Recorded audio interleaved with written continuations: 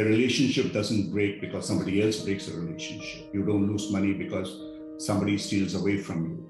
It's also because you have been responsible for a large part of it. So that why me is a very convenient way for us to blame other people. But when it happens with loss, and especially, and this I have experienced with people who have lost younger people, their children, for example, why me becomes extremely difficult question to answer.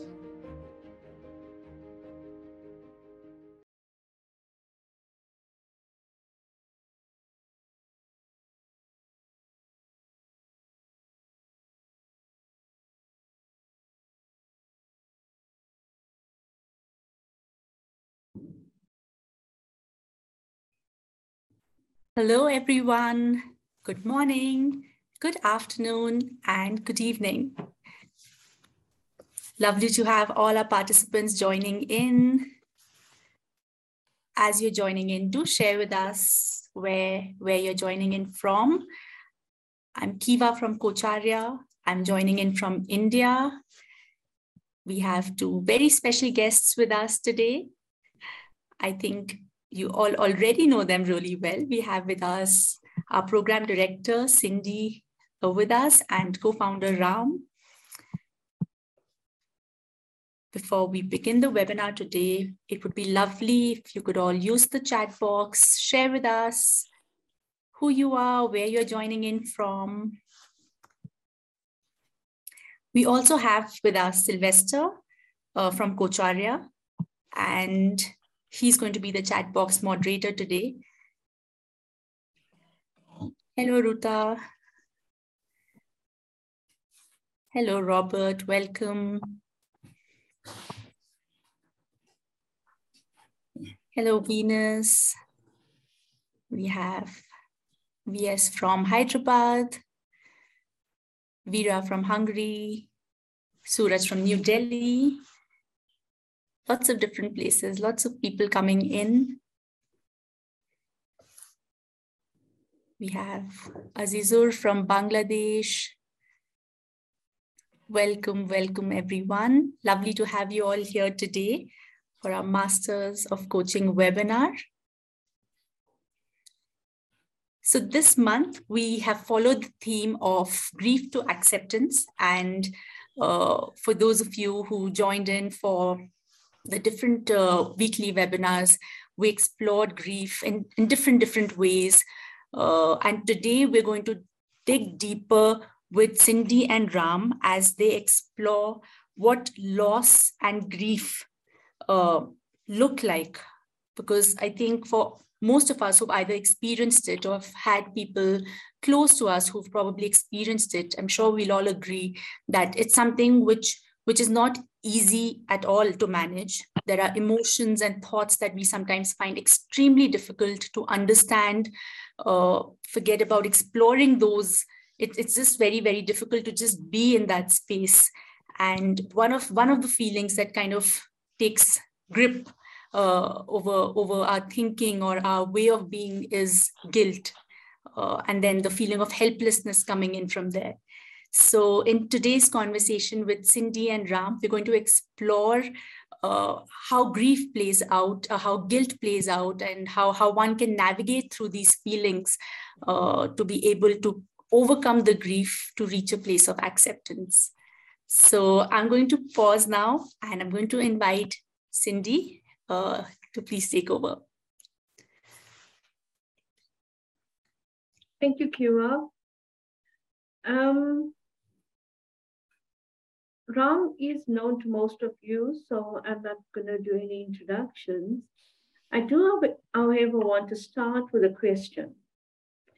Please type into the chat box and let us know your thoughts around, is there some kind of grief that you're currently experiencing?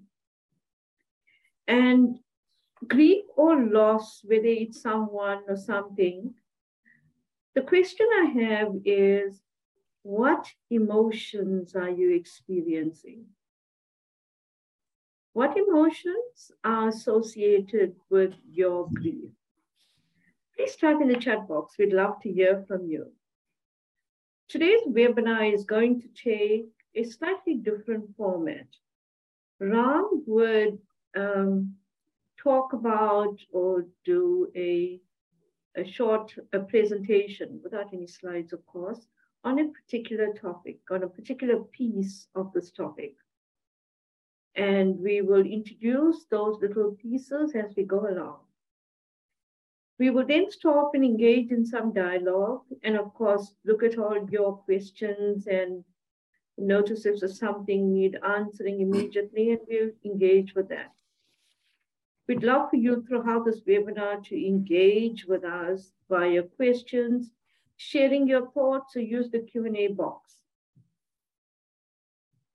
From time to time, Ram and I also have this habit of interrupting each other with regards to more open-ended questions, or if there's a learning moment, we'll explore that a bit more. So, be okay that we have that agreement between us. I'd like to, invite Ram into the first subtopic around mind, body, neuroscience, around grief and loss. Ram, over to you. Yeah, okay.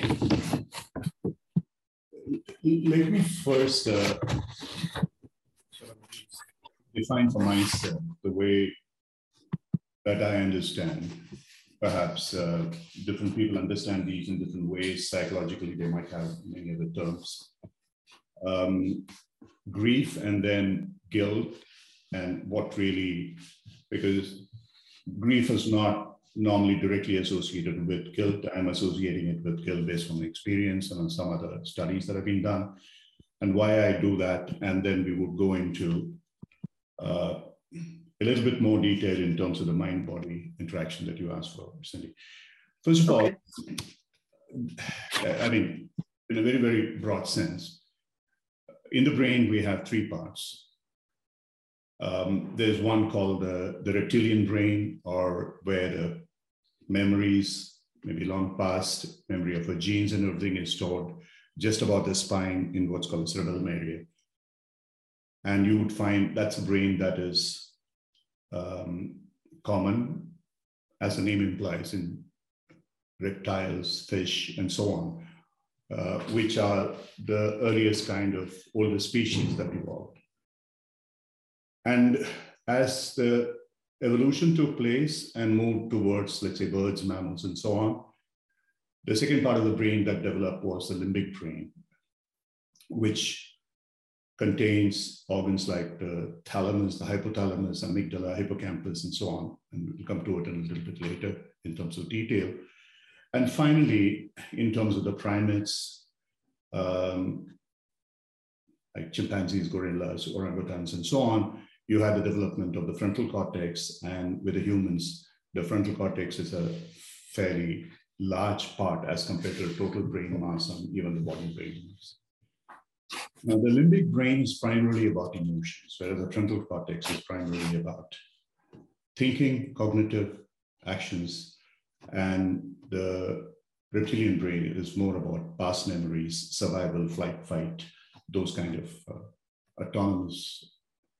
autonomic systems, as they are called.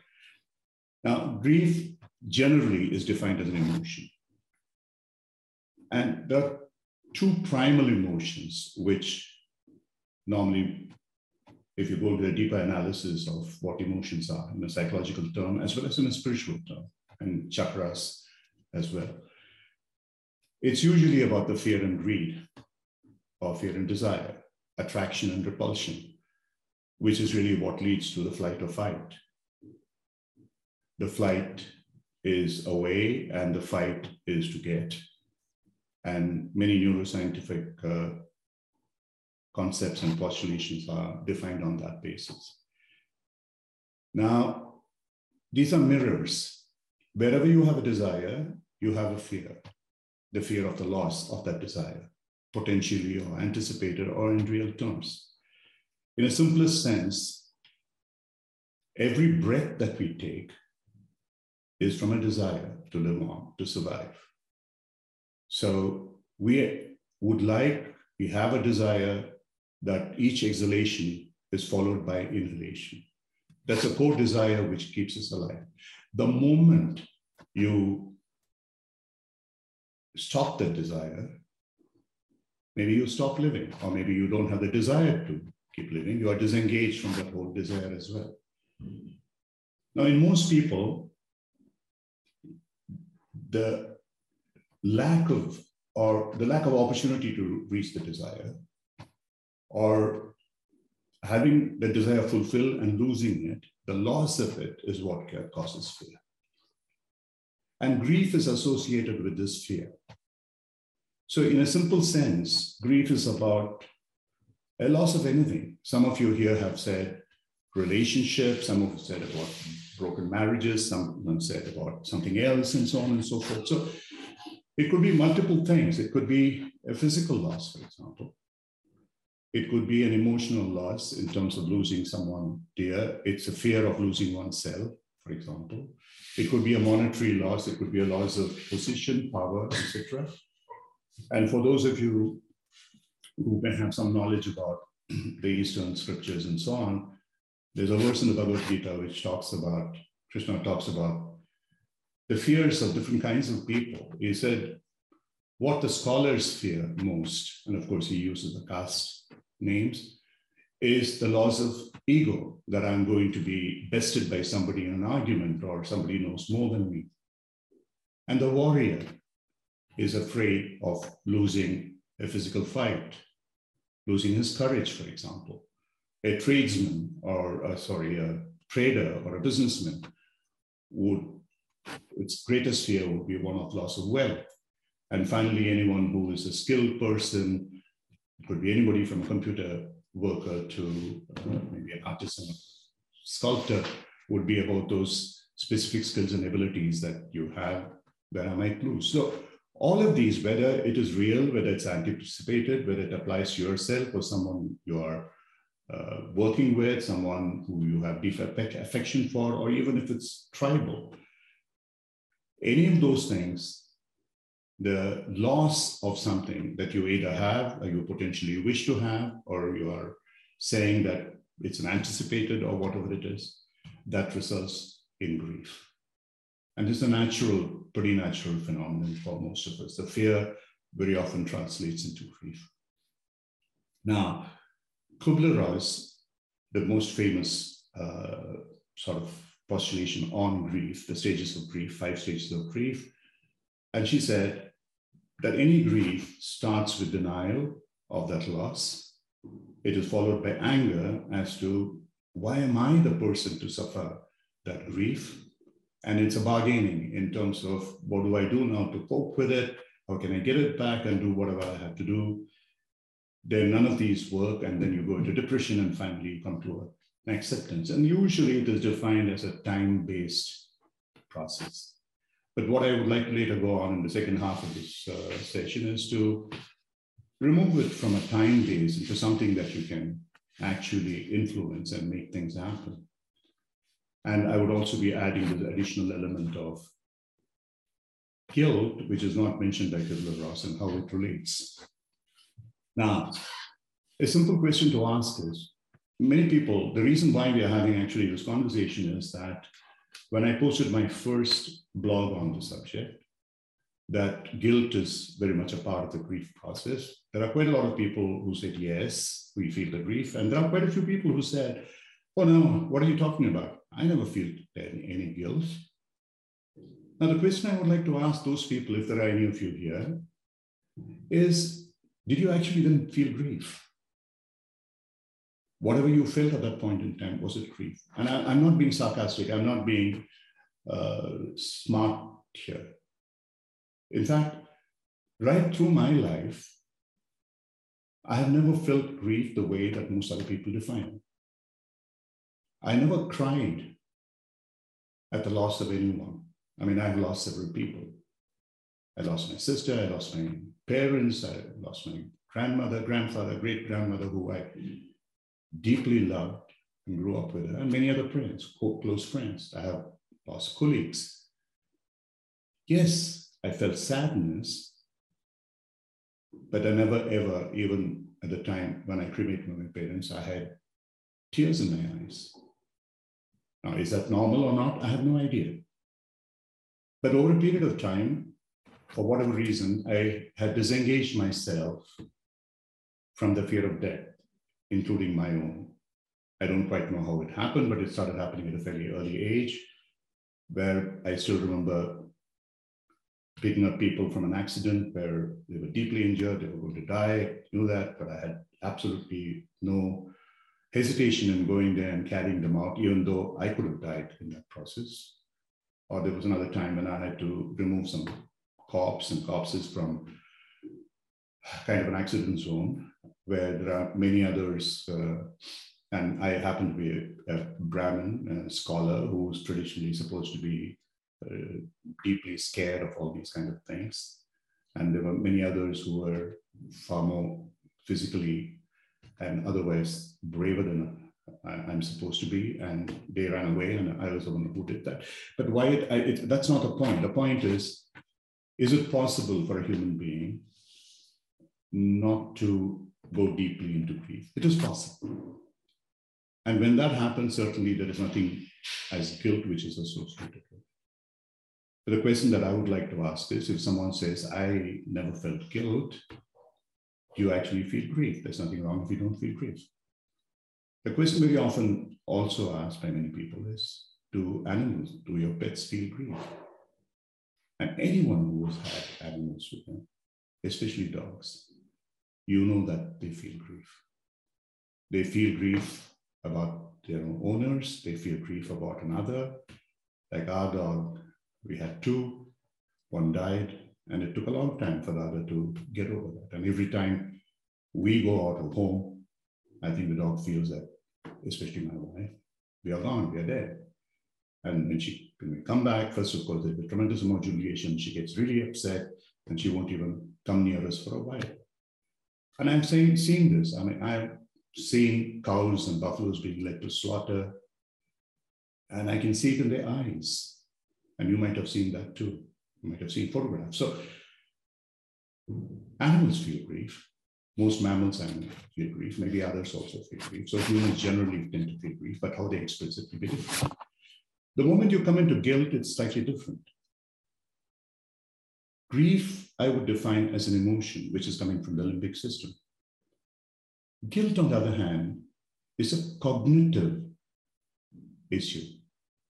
It's arising from the frontal cortex, somewhere in the frontal cortex. It's not the amygdala that drives it. Some people say it's something called insula, whatever it is that drives it. I don't know enough about that. Now, grief is cognitive to the extent that it's about when you start taking responsibility for that which caused the grief. That I'm in some way responsible. I could have prevented it perhaps, or I'm directly responsible. And that leaves an extremely powerful feeling, which can be equally, it could be far more detrimental than grief, as it were.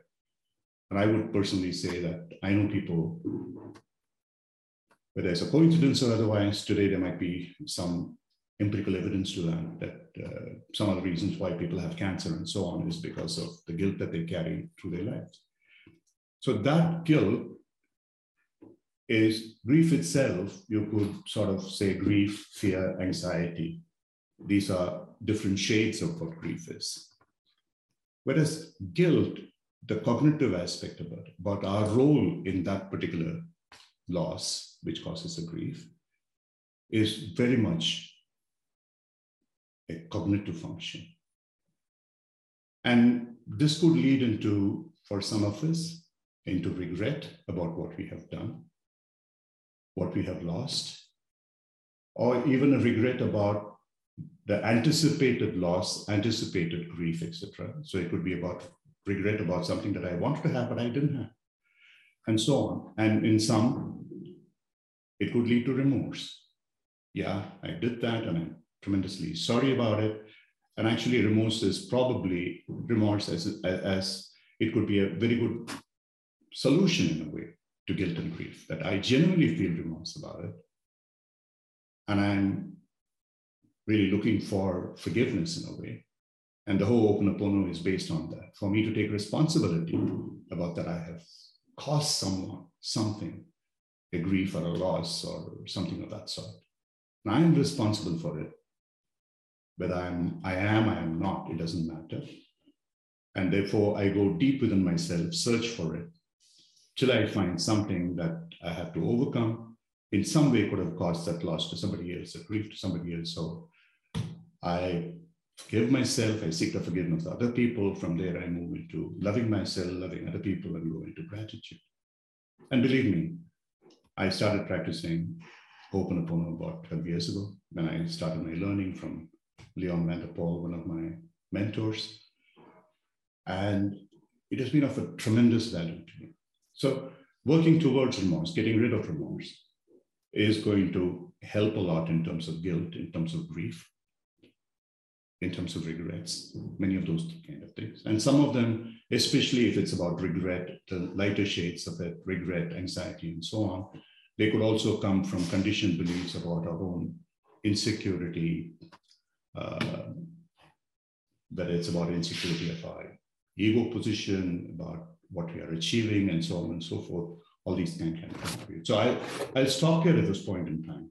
And so the reason why I introduce guilt in this equation is when I look at the first three elements, or even the four elements of Kubler-Ross: denial, anger, bargaining, and depression.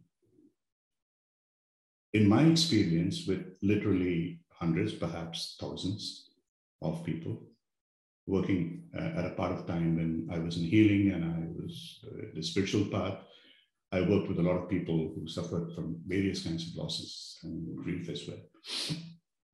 And I found, at least an Eastern concept, in the context, Eastern context, there was really a denial that it happened. Why me is a question. And that comes usually as an anger, as a frustration. It's not as if there are probably occasions where people say, hey, this hasn't happened, I don't want to believe it, but it's a very small percentage, I guess. It's a denial and the anger, and then arising out of anger. Is there some way it can be mitigated, the bargaining, and it leads to depression? So there are multiple shades of those kind of things that could be happening. So I'll stop here for a moment. Cindy, if you have anything, if there is something else which comes up in the chat that you might like me to look at. Please feel free to type your questions. So Ram, just to pick up some of the things you're saying, which is very interesting. So it seems like an initial reaction is all around emotions. It's more emotional, around the sadness, helplessness, whatever you're feeling when you lose someone. And it seems like over time, because you said guilt is cognitive, it seems like something settles in the thinking. And we begin to ask questions like, why me? Why did this happen to me? Or, why didn't I do that? I could have done that and I didn't. And it becomes more a thinking space. Lots of questioning begins to happen. And I found from experience and listening to others that over time, that kind of guilt thinking settles into other aspects of life. Like, for example, inability to sleep properly, eat properly, socialize as the person normally would. So then it feels like it slowly creeps into everyday life. So what happens when those questions begin to settle with us as if it's the truth? Sorry, can you repeat the last part of it? How can we walk? Yes. Sorry, I didn't get it. What happens when those questions we're asking, why me? What happens when that begins to settle as the truth? Okay. Look, first of all, the why me part of it in terms of this thing can never be answered. And if, especially This very often happens when pretty much loss of life, for example, or sometimes maybe breakups in relationships and whatever else it is. The answer is very, very simply, apart from the fact of life, yours or somebody else's. If it's anything to do with financial, it's to do with physical, it's to do, the why me answer, if we were really honest, it's very, very clear. Because we caused it, period. A relationship doesn't break because somebody else breaks a relationship. You don't lose money because somebody steals away from you. It's also because you have been responsible for a large part of it. So that why me is a very convenient way for us to blame other people. But when it happens with loss, and especially, and this I have experienced with people who have lost younger people, their children, for example, why me becomes extremely difficult question to answer. The only thing I can say is that very famous example of the Buddha, where Gautami came to him with a child in her arms and said, people told me that you are the only person who can bring this child back to life. Unless Jesus did differently 500 years later, Buddha asked a very simple question. Not a question, he asked her, Ma, I'm terribly sorry for your grief. Yes, I can help you. But can you get me a spoonful of mustard seeds from anyone who hasn't experienced death so far? And the story is very simple. She searched and searched and searched, and at the end of the day, she came back to me. I have learned a lesson. So giving someone life, as is in the Christian faith, is to my mind, is not authentic. I'm not implying anything by Jesus or the Bible or whatever it is. But to make people understand that death is normal. There is no other way that life can be experienced, that you will experience sorrow along with this, which is what the Buddha said, is something that has to be deeply understood. Problem is, we have learned behavior from childhood, the way that we are brought up. We all come with certain faiths, and this is what needs to happen.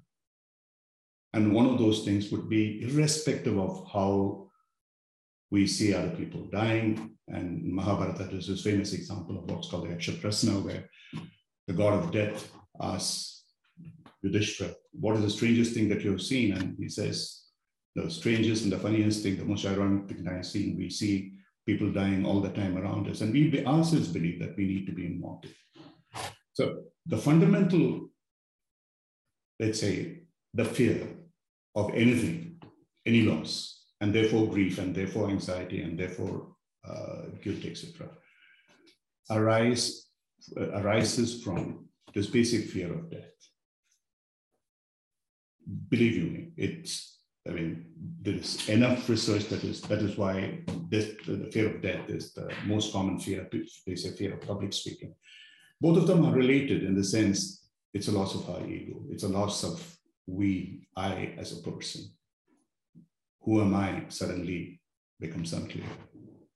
Except for people like Socrates, who said, okay, they say after this life, there's no life. And we don't know what it is. And that's fine, it's fantastic. And he says, after this life, there is life. That's also fine, as long as I don't get the same wife who was supposed to be a shrew. So he said, either which way, when I come back to life, I don't come back to life, it doesn't matter. But fundamentally, we need to lose that fear of death. And I think you're with me, or possibly we did that somewhere. I do what is called an elemental meditation, which is about people going back into their 5 elements, what's called the Panchabhutas in our system, which is the earth, the water, the fire, the air, and the space. And that meditation, if practiced regularly, can generally reduce your fear of death and can eliminate it as well. Now, having said that, the other way of looking at it is, whenever this question about why me, etc., that is coming up, assuming for a moment that is springing from that fear, that loss, that grief, perhaps of guilt, regret, whatever those emotions are. Let's look at briefly the fundamentals of how the mind-body reacts and what happened. Most of these emotion-based, not the guilt, but the rest of them, they are part of the autonomic system, what is today called the polyvagal system, the nervous system, where the first responders in the mind are your sense receptors, whether they are the visual at the back, the auditory somewhere in the side, those which about the skin and the touch and the taste and everything else. These are the purest form of data, metadata that is being collected. And from these receptors, the first point where they go to is the limbic system, the thalamus, hypothalamus, amygdala, and parallel to the hippocampus, where the memory is stored, in addition to the cerebellum. And the memory has our previous experiences. And I'm generally talking about, let's say, post the age of 7, where there is a certain amount of consolidation of memory. We move from what is called the theta brainwave into the beta kind of brainwave, alpha and beta, where in the memory storage, that data which comes is compared, filtered, and then it passes it back to the amygdala, saying, hey, this is what happened to me at that particular point in time. This is the kind of experience that I had. I felt joyful, I felt sad, I felt grief, I felt something else, frustration, etc., and this is what was associated with it. Now, if that is urgent, which is relating to survival, the amygdala immediately sends it to what is called the pituitary gland, and from there to adrenaline. It's called the HPA axis, hypothalamus, pituitary, and adrenaline axis. It activates a flight or fight response. And if it's not that urgent, it senses that there's a time lapse, there's no problem, there's no loss of life, it's not a threat to that individual. It then takes only milliseconds for this to happen. It sends it to the prefrontal cortex, the orbital cortex, parts like insula and so on, where the processing takes place and definitive action takes place. And that again goes back to the same system, the pituitary and the endocrine system. So different kind of chemicals, neurotransmitters are created. It could include dopamine, which is a reward system, the serotonin, the mood controller, oxytocin about love and compassion, cortisol and adrenaline, which produce stress and therefore drive you into action, and so on and so forth. There's GABA, which creates anxiety. There are multiple such things. Essentially, what really happens is a lot of this, we don't have control. I'm using this word advisedly. As long as the subconscious, unconscious feelings, the conditioned memories, the traumas, which drive us, because for the first 7 years of life, we are in a state which is called the theta wave pattern of the brain, which is like a hypnotized state, hypnotic, semi-hypnotic state. So we are influenced by whatever we are told by other people. We don't really question. The subconscious, the unconscious doesn't understand the word no. People tell us, you shouldn't be doing this because something may happen to you. The child doesn't hear the no part of it, which means well for that child, but understands the no part of it, don't do it. So everything is about don't do it. So that negativity is put into you. Don't talk to strangers. Don't do this, don't do something adventurous. Don't climb a tree because you'll fall down and break your neck. But forgetting that don't part of it is associated with a logical something that you want to avoid, and therefore it is being done. So the whole set of no responses which are programmed into it, we know now that at least 80% of the time, perhaps 90% of the time, that is what drives us. And therefore we have very little scope in terms of how that sensory input hits us. And it's not only the new sensory input that hit us, but the stored memory itself. For example, if you were to just cover your eyes, you sit in meditation, deep meditation, and maybe hang yourself in a zero gravity space, you will still experience all this because you don't need any external inputs. The recorded memory within you will play everything back. You can just do that experiment. Close your eyes, sit in a room closed with no other inputs, sit down and start writing whatever thoughts come up to you. In 10 minutes, you will have the absolute profile of a mad person because there'll be no connection. It'll lead you from one to another. Total idiocy. And I have done this many, many times with thousands of people. And there is no sense, no logic, no nothing. And these are our basic insecurities which are coming up. So this is how the mind works. Whether you have suffered from PTSD, a trauma, and that trauma is repeated through nightmares or whatever that happens to you, or it's a loss that you expect to happen, or unlikely, but let's say in the middle of Broadway in New York, you suddenly come face to face with a tiger which is growling at you. All these feelings are very similar. Immediately, that flight-fight response is generated within you. Deep fear of loss of yourself or somebody else, and potentially many other things which will happen. And when it's calmed down a bit, then your cognitive response kicks in. Guilt comes in. Oh, I could have done something different. Maybe I could have taken another road. Maybe somebody let the tiger out. Oh, whatever it may be.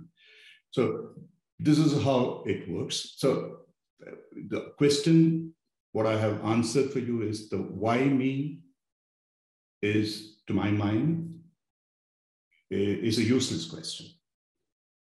Because for losses, which, let's say, apart from loss of life or to someone else, tribally or within the family, for which there is nobody responsible, nothing can happen. For everything else, I would say the why me is answered by the fact that you, whoever is experiencing it, you are responsible for in some way or another. So that it's for us to reflect and find out. And yeah, once that is understood, we could move into a solution and answering process.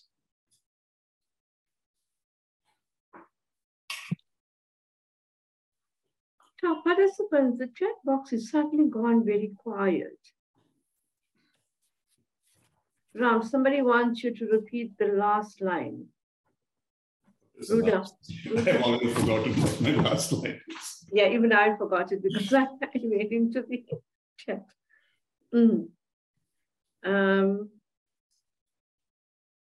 Yeah, I mean, you asked the question, why me? What I said was, yes. Unless it's about, even if it's about a loss of life, the why me part of it is because you don't understand, and that is why. But for everything else, whether it's a loss of life, loss of limb, loss of somebody else's property, your property, etc., the why me is because you are responsible. You did something. You don't have to feel guilty about it, because guilt is an expression of what I could have been or what I should have been, what I would like to have been, but I wasn't. It's already in the past. There is nothing that you can do about it unless you time travel. And I don't know how to make you time travel or for me to time travel. But if you're looking at the present and you're looking at the future, from a coaching perspective, I have a solution, how you go in the present moment, how do you experience the past and you get rid of it. That will answer your listing. But so what I'm saying is, the why me question is, and using a little more aggressive word, is a foolish question. Because it doesn't have any meaning, it doesn't make any sense. And which is why the whole Ho'oponopono works. Because it says you are responsible. I have to accept, yes, I have done something, I'm responsible. Now let me do something to get out of it. But Ram, many people, I shouldn't say but, and many people at that point don't know it's the foolish question. They just sit with it, right? It's almost as if that becomes a reality. All those I could have, should have, didn't type of questions. But you hit onto something. You said, I know what to do. I mean, I can tell you what to do, how to address it. Why don't we go there, you know? How do you move from the state of stuck or thinking that there's no other alternatives? How do you gently get somebody, I shouldn't say gently, you can do it either way, get somebody while coaching them out of that space into something more, where they can begin to see little opportunities of the perceived way, what is real and what is not. Yeah, we'll get into it. But just to go back to that, who am I? Somebody asked something else related to it. Why me is a question. It's passing the buck question. I'm not responsible. Why me? What did I do wrong? somebody else did wrong. The God, the creator, the nature, or somebody else. Why me? And the answer to that is you are responsible in some way, and you better accept it. Okay?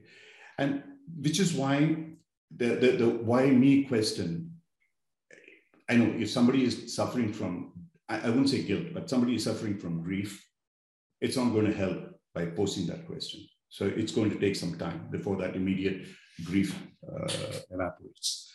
But guilt certainly has to be faced squarely. If somebody asks, why me? You better look at it and say, where it starts with you.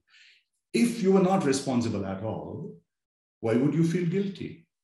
Because guilt automatically presumes that you feel responsible for something, whatever that be, the reason is. A young child died. Why shouldn't I have died first? Do you have any control over it? No. You're not responsible for it. So where does the why me question come up? And somebody asked a question, if you have a painless death, quick and painless death, look, 80% of the people that I have talked to, they are still afraid because your identity is lost. I mean, it's all very easy cognitively to say, I'm not afraid of death. But I've seen people, because I worked with Reiki and spiritual other healing methods, how afraid people are when they are in that stage where they feel they are going to die, whether it's pain or not pain. Yes, those with pain probably actually say, hey, let me get out of here. I want to die. But those without pain and who probably think that they're going to die, there's no such thing as if you can guarantee quick death, I have to put a bullet to your head. But the fact that if you start thinking about it, somebody is going to put a bullet to my head, that itself is going to give you sleepless nights. So there is no such thing as a quick and painless death. There's only one thing, which is about getting over the fear of death, that you are energy, you're not matter, and that energy is going to live on. You don't have to become a Ramana Maharishi to be able to do that. It's a practice. It is something that you have to start practicing. We have meditative practices, which I'm not able to do that here in this session. We can arrange it in some other kind of program because some of them take a little bit of understanding how to do that. So you need to have background. But the point is that it's possible. So let me talk a little bit about, if there are any other questions, Sandy, let me know. Otherwise, the process that I wanted to take people through to work out their guilt and grief, as well as other people's, I can briefly talk about that. Yes, let's do that now. Yeah. So whether it is guilt, loss, fear, anxiety, regret, any of these negative feelings, irrespective of the intensity, irrespective of what it is. The simple way I have experienced, and today this is scientific evidence, I have enough, some of you might have come across Huberman Labs, there are other people which is fairly respected, the podcasts, and there are other scientists, some who I think very highly of, but they have critics like Bruce Lipton and so on. Many of them have clearly said this is possible. The possibility is this is called reliving the experience, which is very often called the somatic methodology of handling your sensation. It's a reverse of what really happens to you. The sensory perceptions, the receptors pass the message on, amygdala starts working, etc. They are stored in your memory. The guilt feeling operates from that memory. It doesn't operate from reality. So you induce a situation in which you start experiencing that which is bothering you. The incident which caused initially the grief, or later the guilt or anxiety or the regret or whatever. So what do? Sit in a comfortable position, sit with, one of the things that I have found when I found it's difficult to achieve results is because people are wearing very tight clothes. They have belts which are basically separating the body one half from another. They are wearing clothes which separate it. Then if you get them to move into something more comfortable, which is comfortable clothing, loose clothing, etc., and you get them to sit down or lie down and relax, breathe, take a few deep inhalations, then each inhalation followed by a short holding, comfortable holding, slow exhalation. Get yourself as comfortable as you can. And if people are not very comfortable or knowledgeable or unable to experience the somatic responses in your body, get them to tense their muscles first from the feet onwards, from the ankles, the toes, the ankles, the bodies, different parts of the body, stress themselves, and then relax. And each happens, okay, let them know the difference between what is tense, what is relaxed, between tension and lack of stress.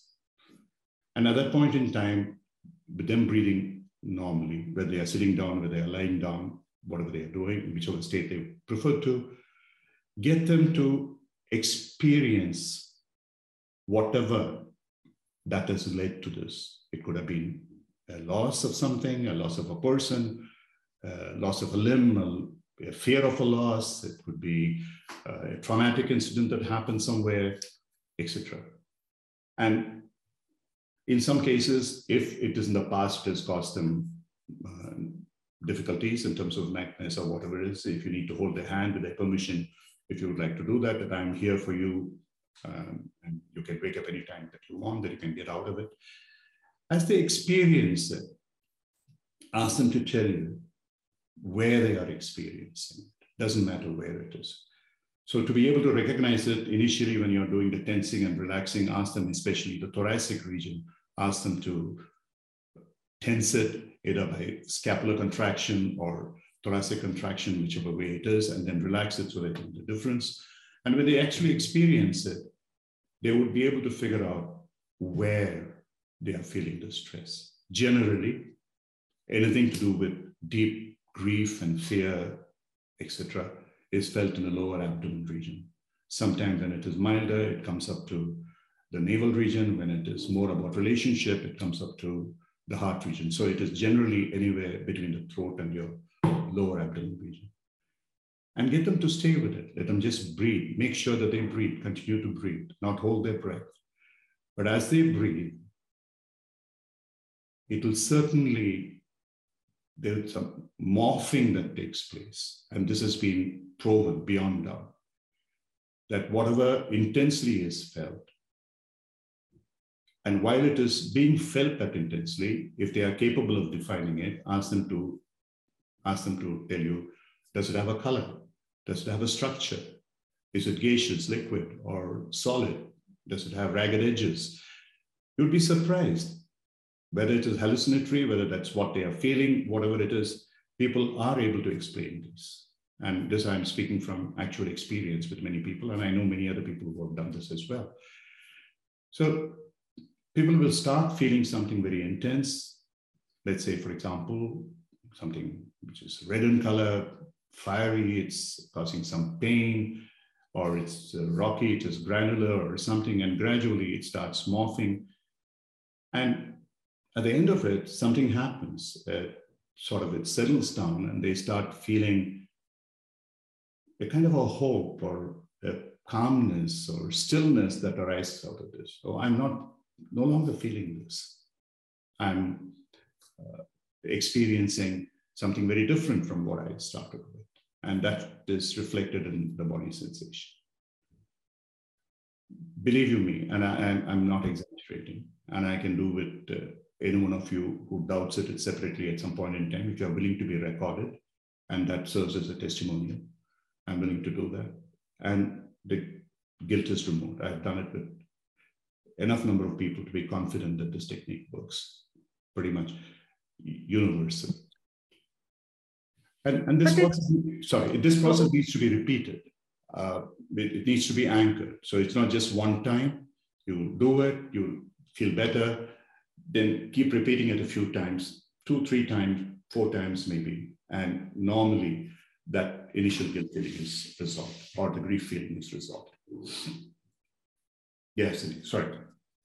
No, it's okay. I was going to say, but it's very smart, Ram, because this is what I noticed. When when it becomes guilt and it's all in the head and there's a whole lot of rationalizing, the narrative gets bigger and bigger and it becomes more solid. Like, you know, like I own this now, I feel responsible. It's solid and it's there. But what you're saying now, so the more people speak about it, a lot of times it's not going to disappear. And when somebody adds something onto it, the narrative just gets bigger. But what you're saying now is give it a different kind of a focus, more a body experience. Because when you take it away from one space that it feels so in charge, and you bring in another space like the body experience, you're creating something different, right? Yeah, look, it's like this.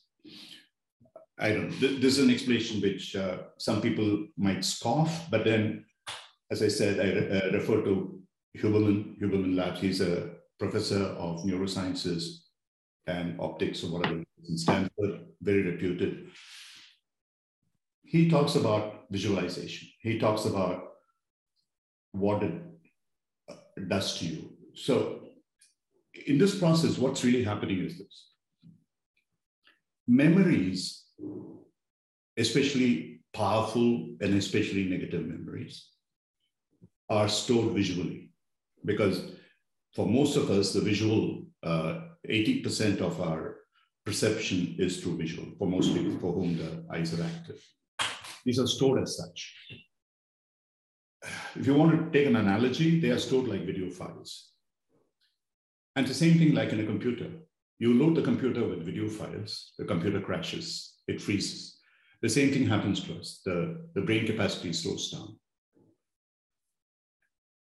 What we are trying to do with this process is, you are re-experiencing those visual memories, which, let's say in a PTSD kind of a case, it causes nightmares or whatever it is, and if you're able to get them to experience this, people think that it'll damage them beyond anything. No, because they're already experiencing that damage. So the only thing that can happen is to make it better, provided you go about it cautiously. And they hold their hands or whatever it is, and they experience it. Something that is experienced sensorily, it is then conveyed into the amygdala region, and then from there to the prefrontal cortex. Then something happens. It's almost as if that entire memory, now the visual parts of the memory, gets compressed. I don't know what really happens. I mean, the simple word to use it, yeah, the video files, maybe they become text files or something. Okay. So they're still there to warn you, don't do this, so that you don't cross the road when the light is red, where you had an accident before and you're afraid, or if you see a tiger, avoid eye contact or move away, do whatever that you have to do. You understand all that. You're not being foolishly brave. The warning signs remain there, but you don't have the fear which freezes you like deer in the headlights of a car. And this is what I experienced. And the other funny thing that I experienced was that during this process of my training, I had a chance to work with about maybe half a dozen people who had had the so-called near-death experiences. There was, what I still remember is two young girls. They were from Brazil or somewhere. And they were traveling somewhere with their parents. Unfortunately, the muffler or something leaked. There was carbon monoxide in the car as they were driving. The parents gradually lost consciousness. They went and hit a tree or something. Parents died. These two girls survived. And they explained that this is what happened to them. The typical, I was going through a tunnel and suddenly I saw a light and I had this figure or voice which said, no, your job is not over, go back. And believe me, I mean, a lot of people think it is fantasy, but I believe it's real because different people from different sources told me there's enough documented evidence about it. So what really happens is it's almost like that. So here you go through, relive this experience, or the meditation that I work with people, elemental meditation. Earlier, I used to do a real death meditation, making you believe that you are gradually dying and you are dead. Now your body is being cremated. A lot of people couldn't take it. though I did it several times, I benefited from it. So you go through exactly the process of death or imaginary death. And somehow that shifts something in you. Those visual memories get released. And that takes a lot of burden out of you. And someone asked me a question, do you think that the why me stands in the way of acceptance? It does, but then if you have the question, why me, you need to answer that question. So dodging that question doesn't help you. So if that question is coming up, or if that question is coming up to someone that you are coaching, then ask them, why do you think this question is coming up for you? The very fact that you ask a question, why me, it implies that you feel somewhere responsible. What is it that you feel responsible about? And you will get an answer. That is there somewhere in your subconscious mind, unconscious mind. You will get an answer. That is because you feel guilty about something, that I could have done something differently. And I wrote about this in this blog. And it's a real incident where there was this woman who came to me in a meditation program where she had lost her husband. She felt that she had nagged him to go along with her in a vacation, not a vacation, a pilgrimage to both there. They were Taiwanese, Chinese, and the husband died. And for 6 months, she was in mourning clothes. And when she came to the program, she was like that. And suddenly the next morning, after I had done this meditation and explanation, and though it was through an interpreter, I couldn't even recognize her. And when I talked to her, she said, it's over, it's done with. I know that I'm not responsible for anything. And it happened to him. I'm sad about it. But now I would rather celebrate the memories that I had with him rather than mourn that he is gone. So that shift needs to happen. So yeah. I mean, this is not something that you can cover in 1 hour in a conversation. But yes, these are the pointers towards it. The simplest way that I have managed to look at this, rather than leave it to time to cure, any experience, any negative experience, if you are willing to stay with that experience, focus on it, re-experiencing it, however uncomfortable it may be at that point in time, and start looking at it within your body, sensorily, somatically, you will find that gradually the power of that experience over you, the power of that memory over you reduces and gets eliminated. I'm willing to guarantee anything on that.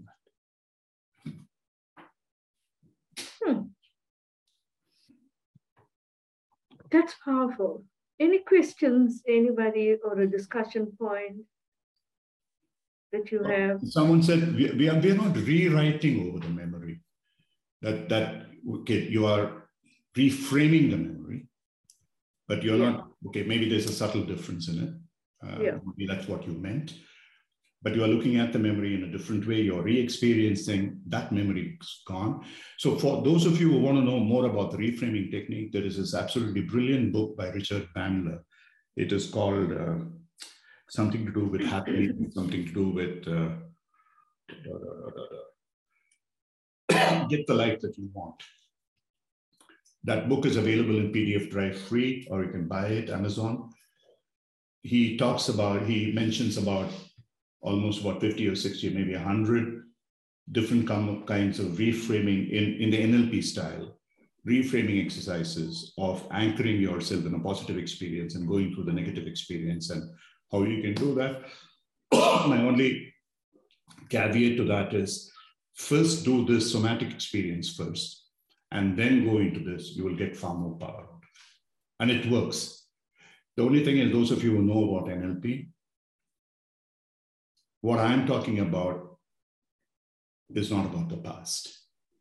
You don't go anywhere near the past. You are just re-experiencing that emotion in your mind, whatever memories are stored in the present moment, with the future objective in mind. A typical coaching exercise where you're looking to free yourself from that negativity. Whereas in NLP, typically a reframing, a 6-step reframing, if those of you are familiar, whether you do that or whether you do timeline or anything of that sort, It actually means revisiting that experience. At that point in time, that happens. My personal experiences, that's not necessary. You can do it without it. So genuinely, you can do it through a coaching approach, which is looking at the present moment, moving into the future. Absolutely. There's a lot of lovely comments and questions coming through now, Ram. Get the life you want is the name of the book, I think. Yeah. Yeah.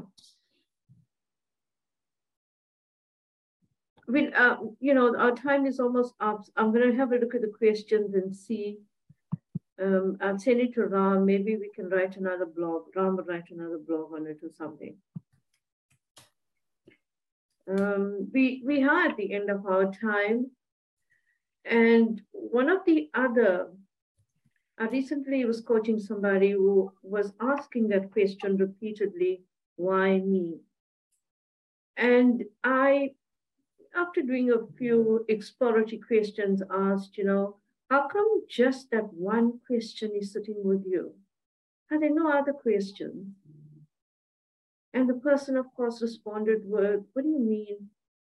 And I said, well, you said you can't eat, can't sleep, can't focus. Is that not a question also staring up inside you? How can I sleep? Or how can I help myself to do more eating? Because those are simple, everyday survival lifestyle. So through this experience, Cindy, I'll tell you, it'll make a huge difference. If they experience whatever is making them ask repeatedly that question, why me, and go through this process, they will get an answer to it. That whether they are falsely blaming themselves, whether they had really a role in it. Savita makes a great point. She said somebody told her that guilt is about having done something, experienced something in the past with the wisdom that you had at that time. And you may have evolved over that over a period of time. So you are looking at it now in a different state of awareness or consciousness or wisdom at what happened, what I did at that point in time, which may have been wrong. And if you keep beating yourself and wearing, what do you call it, hermit's hair coats and stuff like that, it's not going to help you. Flagellation is not going to help you. Genuine remorse and correction will help you. One way is to get rid of the emotions first. Then say, if you really seriously think that something else might help, if a young child died, something happened, can I do something for young children not die? Or for them to be nurtured better? Or something of that sort, which helps you in a positive sense.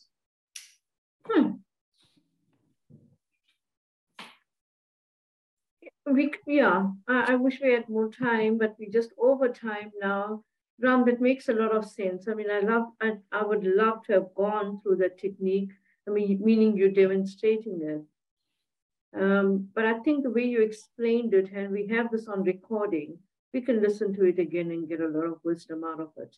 Well, if somebody wants to take a risk, they want to come out of the closet, is it? Wrong expression to use. But in one of your mastery classes, if someone is willing, I'm quite happy to, I wouldn't say happy, that's not again the right word, but I'll certainly work with them to try and figure out how to work on this, whether it's a why me question or some kind of a genuine guilt-based question that, yeah, I done this, but how do I get out of it? Yeah. Absolutely. Thank you, Ram. Yeah. Okay. Thank you, everyone, for being a part of this webinar. And I mean, I'm seeing your comments coming through, so thank you very much. And we'll pick this piece up again in maybe a different way if Ram gets to demonstrate it. Whoever wants to be client, let us know. Yeah. Thanks, Ram. It's been a pleasure. Thanks, or write in to me, Ram at Kocharya, Cindy at Kocharya.com. And if you have any more questions, anything to follow it up, I'll be quite happy to, this time happy is the right word. I'm happy to blog about it. If there is something that I possessed or possess now, which could be of help to you, I'm very, very happy to share that with you. Yeah, you can be sure if Ram Singh is happy to do that, he is. Okay. Bye, everyone. Bye-bye. Thanks, Cindy. Thank you very much indeed. It was a wonderful session. Okay. Thanks, Siva, for having put the session through. Bye. Bye.